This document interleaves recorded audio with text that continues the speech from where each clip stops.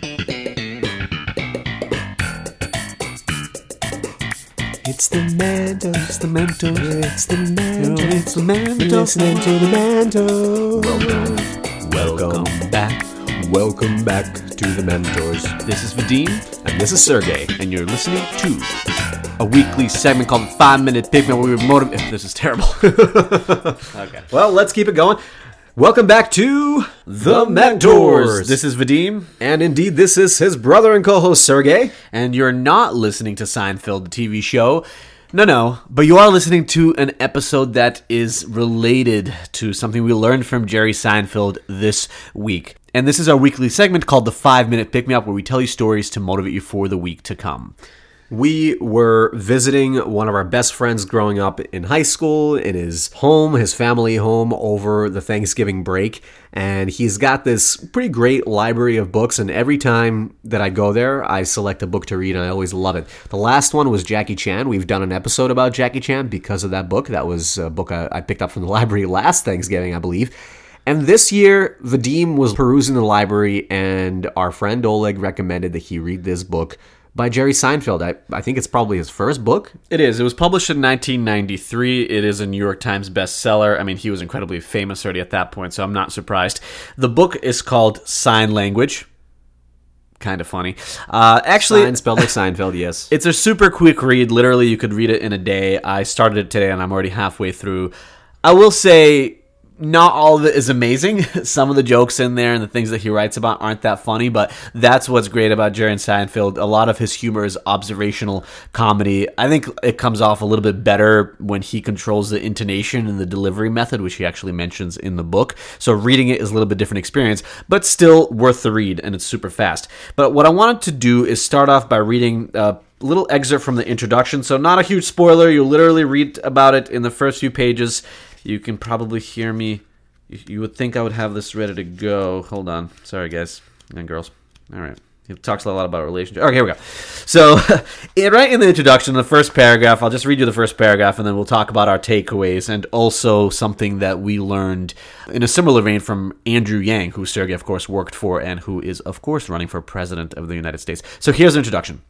I certainly never imagined at 15, when I started writing down these funny thoughts that kept coming into my head, that someday they would amount to a book. I never thought they would amount to anything, really, but a lot of people have this little corner of their brain that wants to play all the time.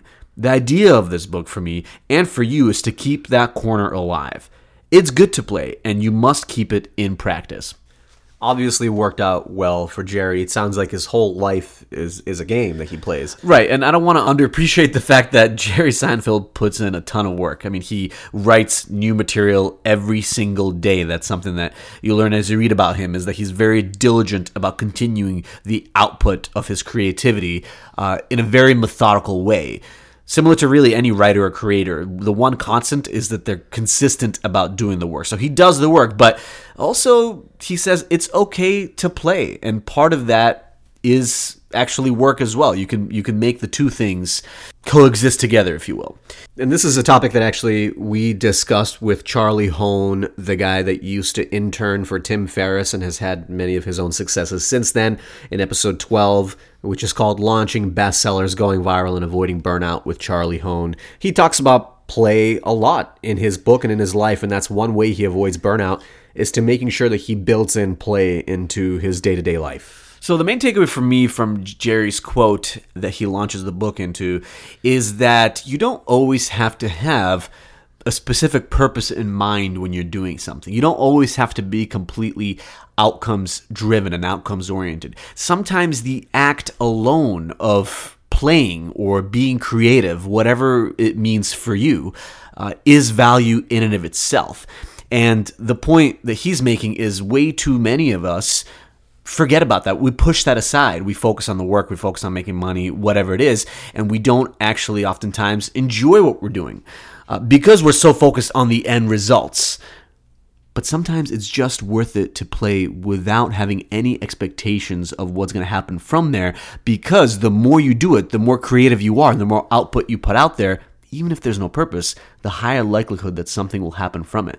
Even that story we told you a few weeks ago about our friend Andrew, who ended up on the Dr. Oz show for a passion project about raiding bathrooms in New York City. Again, there was no real purpose behind it from the very beginning. Maybe there was, but what really drove him to continue working on it day to day is that he was interested in it. It's something that he enjoyed doing. He likes interacting with people, and he likes bringing value to people through that medium. Now, of course, purpose is important for the longevity and real commitment to any particular project, but the day-to-day pursuit of new ideas without necessarily judging them and thinking ahead of time what the outcome is going to be is what we're talking about here, because that is by definition an entrepreneurial way of doing things. And everything that we talk about in this show somehow applies to entrepreneurship, even when we're talking about someone that's a stand-up comedian.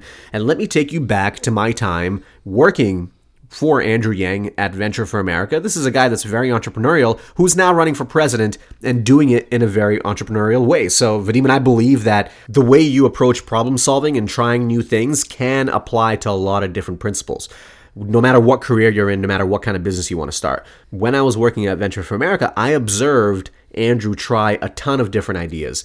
Actually, a couple months back, I got an email from a reporter at Vox who wanted to interview me about Andrew Yang, and he kept on asking me questions and probing me to try to figure out, what flaws does the man have? And of course, he has flaws, but when I was thinking back and telling stories about my experience working with him, I actually thought that one of his strengths was the pursuit of new ideas indiscriminately. Many of those ideas failed. If you look on paper, you could say that he was a failure because a lot of those ideas failed. But the point is that many others did succeed, and had he not tried them indiscriminately, we would never know. One of the programs that he tried was a executive in residence program where a leader of an organization, say like LinkedIn, would be shipped from Silicon Valley to a city like Detroit so he can help revitalize the city and share and educate them on everything that he knows about, running a large company like LinkedIn. That project only really worked in one or two instances, but really didn't really work out. He also had an idea of starting a venture capital fund years before, in the early days of starting Venture for America. His initial pursuit of starting a fund did not work out, looked like a failure. Years later, after I came on the team, we tried starting a fund together and we did succeed. Again, only because he was willing to pursue the ideas, even if other people thought it was too risky or didn't make sense or didn't make sense for the stage of the company. It didn't matter to him. He pursued dozens of ideas and some of them would survive. He's doing the same thing with his presidency. He has more policy positions than I think any other presidential candidate. And you can tell by the ideas that he tries with his campaign.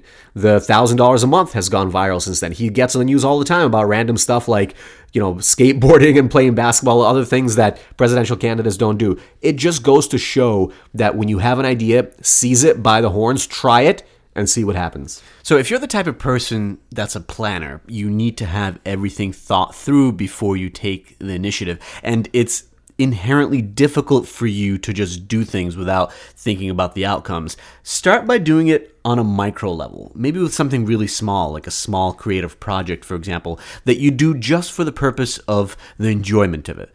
Think about what you enjoy to do, how you enjoy spending your time in a creative pursuit, and allow yourself to allocate that time in that way. It's worth the investment simply because you don't know what can come from it. That's actually part of the value here. So this week, if you want to do something creative and your id, or the voice inside your brain, the lizard brain, says, don't do it, it's a waste of time, you should do something in pursuit of X or Y or Z, allow yourself to invest a little bit of that time with no outcome in mind, because you don't know what might actually come from it in the long run. That's it for the 5-Minute Pick-Me-Up for this week, and we will see you on Wednesday with part 3 of our series on Fundraising 101.